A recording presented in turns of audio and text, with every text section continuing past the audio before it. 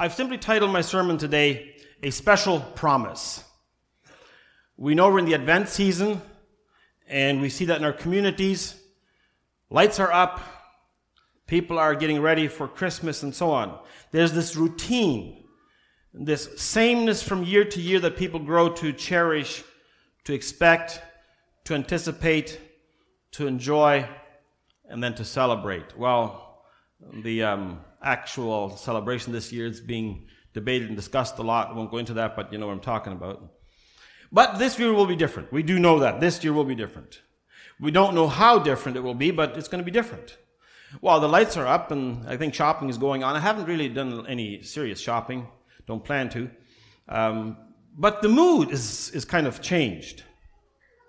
And we know from the way people are going about life, the way our communities are doing, are living, there is change. Change is happening.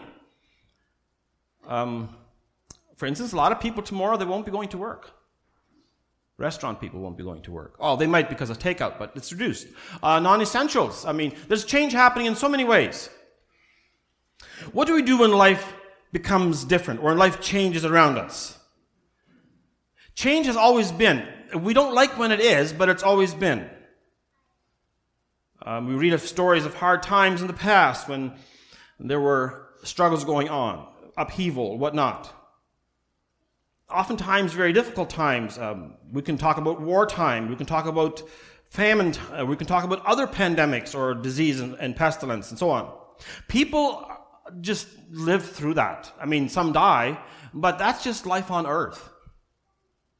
In our story today, we have a passage where change happened.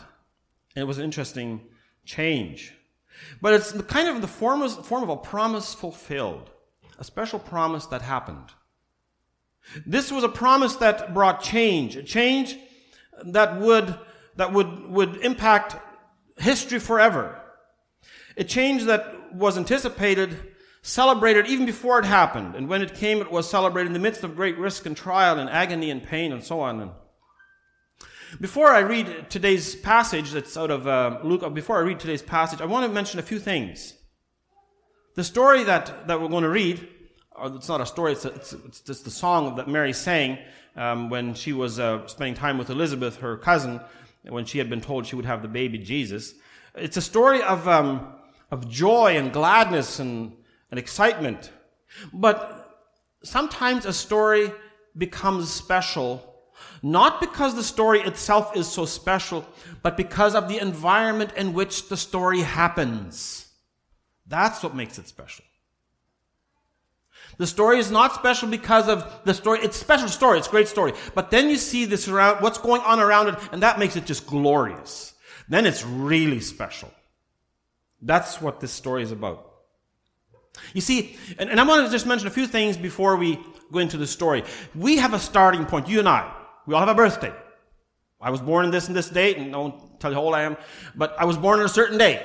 You're born on a certain day. That's your starting point. You didn't exist before. We measure time in a linear way from start to finish. God is not like that. And the story that I want to briefly go into a little bit later on, it's an eternal story. It's not a story with a starting point and a finishing point in the sense that it's based on people. It's God. It's not people. God is from eternity to eternity. Now, we, in our human mind, scientifically speaking, we can't comprehend that. It makes maybe no sense in a way because there has to be a beginning. In fact, the Bible says in Genesis chapter 1, in the beginning God created, but He has no beginning. God is eternal, from eternity to eternity. He's outside of time. We're inside time. Time is a finite thing, and He's outside of it. And so the story happens in time, but it's an eternal story. And the other thing about the story is it's a great story. The salvation story, the birth story, it's a great story. But the setting in which it happened was awful. It was terrible. I mean, what did the king try to do? I mean, we're going to talk about that a little bit later on yet, too. It was a time when there was government oppression. There was a time when things were uncertain. Well, the Romans had control. That was certain. But the political climate was not good. The economic climate for the people of Israel was not good. It was so much difficulty, and they were so brutally kept in line. I shouldn't say brutally, but cruelly. The Romans were in some ways tolerant of the Jews, but also could be very cruel. It was like the heel of the Roman boot. And they had to do exactly as the Romans said, and they could not have their own laws and their own policies, and the Romans dictated everything, and they could worship God together in the temple. They could do that, but even that was controlled and confined in certain ways and under strict observation. The Romans were in control and so on. So that's the story, a little bit, in which the angel Gabriel one day comes to this young woman named Mary and says, you are favored, you're going to have a baby. And she's puzzled, she's confused, and how's this going to be? I'm engaged to be married, but hey, we're not married. I don't have a man. How am I going to get pregnant? And the angel tells her, and she accepts it. She's chosen, and Joseph is left out of the picture initially. He doesn't even get asked if it's okay. I always tell premarital couples you have to do everything together. So Mary could have said, okay, by the way, let me see if Joseph is fine with this. She doesn't tell him or doesn't ask him. And then Joseph does find out, or he does become aware, and he doesn't like it. He wants to spare her the shame, the public shame of being exposed for being pregnant outside of wedlock, but he wants to divorce her. That's how engagements were broken up, with divorce. And the angel tells him, don't do it. She's okay, she's fine. He's a righteous man, so he accepts it, and so on. What I want to get at today is that what did Mary do in this circumstance? What did she do, and how does it come out? Even though Mary could have perhaps really worried and just really worried and be anxious about what's going to happen to me now, and why am I being picked for this, and life would be so much easier if I could just go about my life like the rest of the girls in my community, and I don't really want this, but she looks at it from a positive side, and I think that's important for us and myself, for all of us. The political climate, it was not very safe. It was not healthy. There was the zealots. There was all kinds of problems going on. But Mary never lost her focus. So I want us to, this morning, look into what did Mary say. How did she respond to her lot in life when the angel had told her what was going to happen? She goes, visits Elizabeth, her cousin in Judea, from Nazareth down south to Judea. Let's read Luke 1:46. Luke 1:46 is a powerful verse. We'll go through this. And so Mary and Elizabeth are together, and Mary has this praise in her heart, and she just is happy. And she says, Mary said, my soul magnifies the Lord, and my spirit rejoices in God, my Savior. Let's stop there. This is a relational response from Mary to her God in terms of what she was going through. God was her focus. When Mary was saying this, she was doing exactly what God was expecting from her, and she was doing what she was created to do. She was worshiping. This young woman, most likely in her teenage years, we don't know, but she was a young woman, a virgin. She had her focus right. You see, we are created for worship. That's our job. Maybe it sounds simple, but there's a lot of things we're not created for, which I struggle with. I struggle with worry at times, with frustration. And you heard me say it before, like in my little speech that I gave. And that's not what we're created for. Jesus repeatedly told his disciples not to fear, not to worry about what was going on. Do you think Mary had reason to worry? Plenty. I mean, you're engaged to be married. You're going to have a baby and all of this? That happens after marriage, not before. And what about Joseph? She didn't go say, hey, Joe, would it be okay if I have a baby before we tie the knot? She could have worried about, what will the neighbors say? Maybe her girlfriends in the neighborhood. Oh, Mary, what happened to you? What's going on? Whatever. And so it could have been the gossip mill. She surrendered to the angel's call and just took it in, whatever it would be that would come.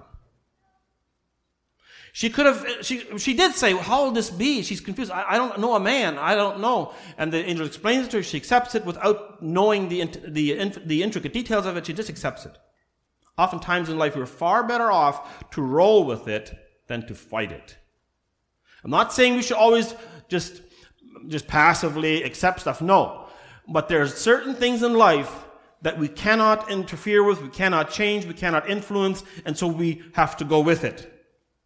This was not a negative thing, this was a positive thing, but there was so much negativity around her that it would have been, actually that's going to be too hard. I don't want to do this. And the purpose of what was going to happen was a good purpose. It was to this goodness that she was called to. In fact, it's a story of the ages. She focused on God and she says, my soul magnifies the Lord, my spirit rejoices in God. We said, that's your starting point. That's the foundation. From there, everything else grows out. Let's read verse 48 and 49 as he says, and here's why. For he has looked on the humble estate of his servant. For behold, from now on all generations will call me blessed. For he who is mighty has done great things for me, and holy is his name. She saw her position. She saw her place, a humble servant. And she says, God has looked on the estate of his servant, the humble estate of his servant. She also realized the importance of this. She said, all nations will call me blessed. She was right. It was not a proud statement on her part. She was stating a fact. And the reason why, because God has done great things for me. Holy is his name. There's the worship part again. Sounds good, doesn't it? Sounds great. And yet we don't know what may have all gone through her mind when this happened. And who all she told. We know she told Elizabeth. But who all did she tell? We don't know. We don't know what may have been in her mind. Maybe she did think about, what will the cost be? How will I explain this to Joseph? What will my friends say? What will mom and dad say? But as she looks into history and outward to the distant future, her mind is just broad and her view is broad. And she says in verse 50, and his mercy is for those who fear him from generation to generation. She grows eloquent in her talk. And she has the right view. She has the right understanding. Her heart's right with God. And she just surrenders to God. And she praises him. Let's keep reading verse 51. And here's a number of he has phrases, and I just want to pick them out later. Let's read this. He has, meaning God has, shown strength with his arm. He has scattered the proud in the thoughts of their hearts. He has brought down the mighty from their thrones, exalted those of humble estate. He has filled the hungry with good things, and the rich he has sent away empty. He has helped his servant Israel in remembrance of his mercy, as he spoke to our fathers, to Abraham, and to his offspring forever. She saw her place in God's plan, a humble servant, fearing God, being chosen by God for God's purpose, but she saw a whole lot more. She was encompassing the whole spectrum, and she looks at it from the point of it having happened already. And what makes it so special is the environment or the context in which she says it. Let's look at the next slide, the bullet points. I put it up here. He has looked on the humility of his servant. He has shown strength. He has scattered the proud. He has brought down the mighty. He's exalted the humble. He's filled the hungry. He's sent the rich away empty. God has helped Israel. And the Israel of today that we talk about is the bride, his church. Then we can honestly ask, what do we have to fear? This is the story of God's people. We could end the sermon here and have a wonderful story and all go home and have lunch, right? Wouldn't that be nice? It's not quite like that. There is more here. And again, I'll go back to what I said earlier. The Bible does not tell us the risks she faced. And the point here in this story is not to focus on the risk, but let's name them anyway. We sometimes think if we could have lived in Bethlehem and been there when the baby was born, well, that would have been nice, That'd be cool. Go visit him in the manger, maybe. Or when he moved to Nazareth later on as a boy, grew up, that would have been cool, right? That would have been great. That would have been cool. Or maybe go with him to the temple when he was 12 years old and listen to him talk to the Pharisees. That would have been really cool, right? Wouldn't it? No, it wouldn't have been. It was difficult.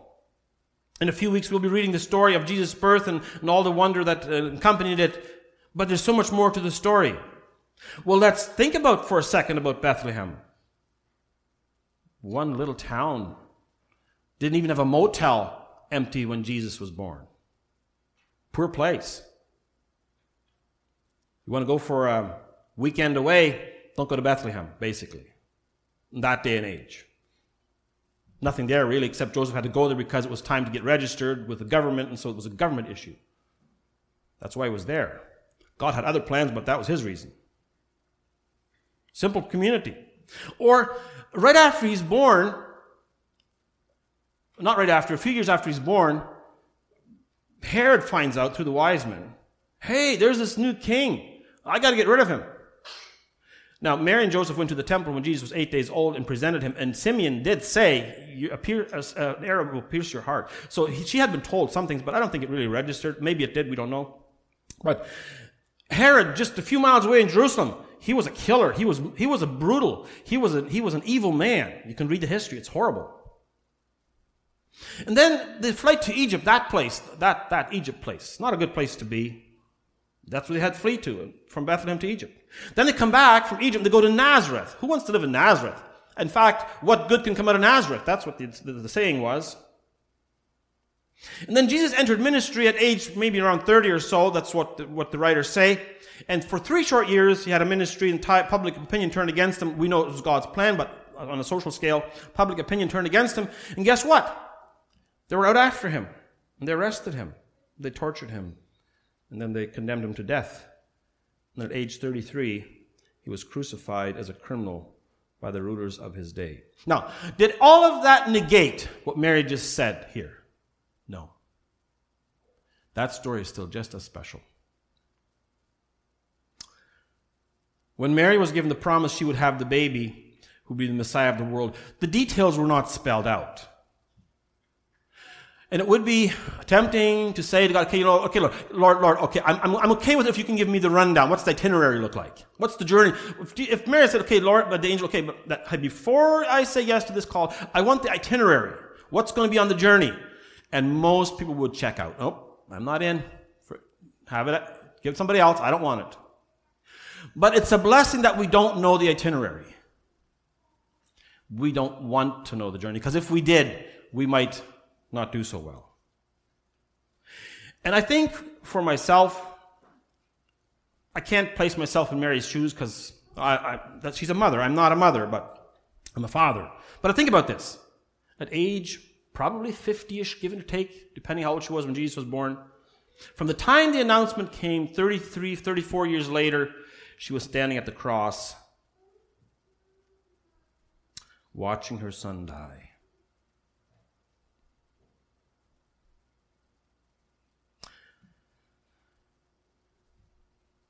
What can be more painful than that?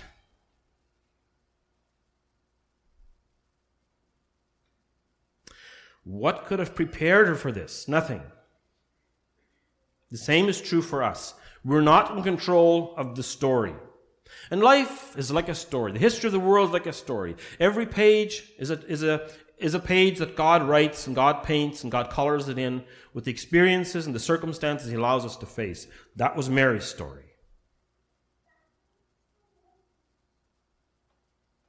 We live in it. We also have a story. God is writing it.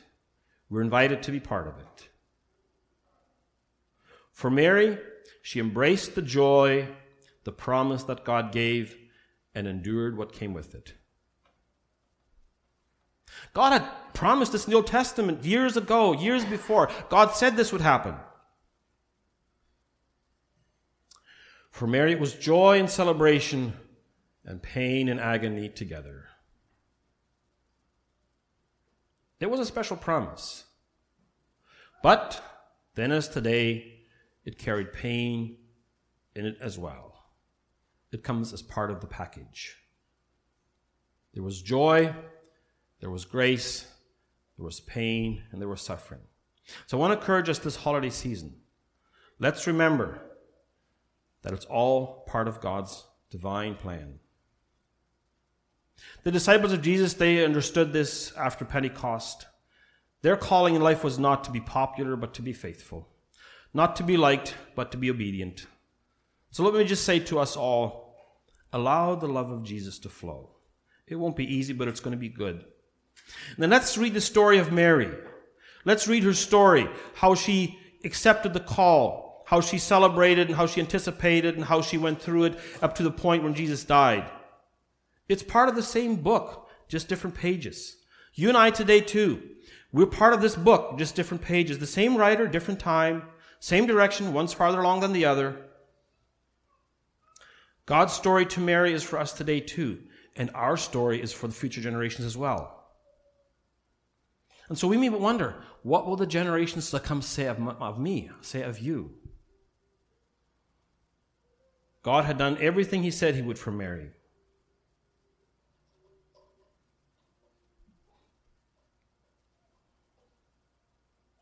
God's promise for us today is just the same as it was for the people of old.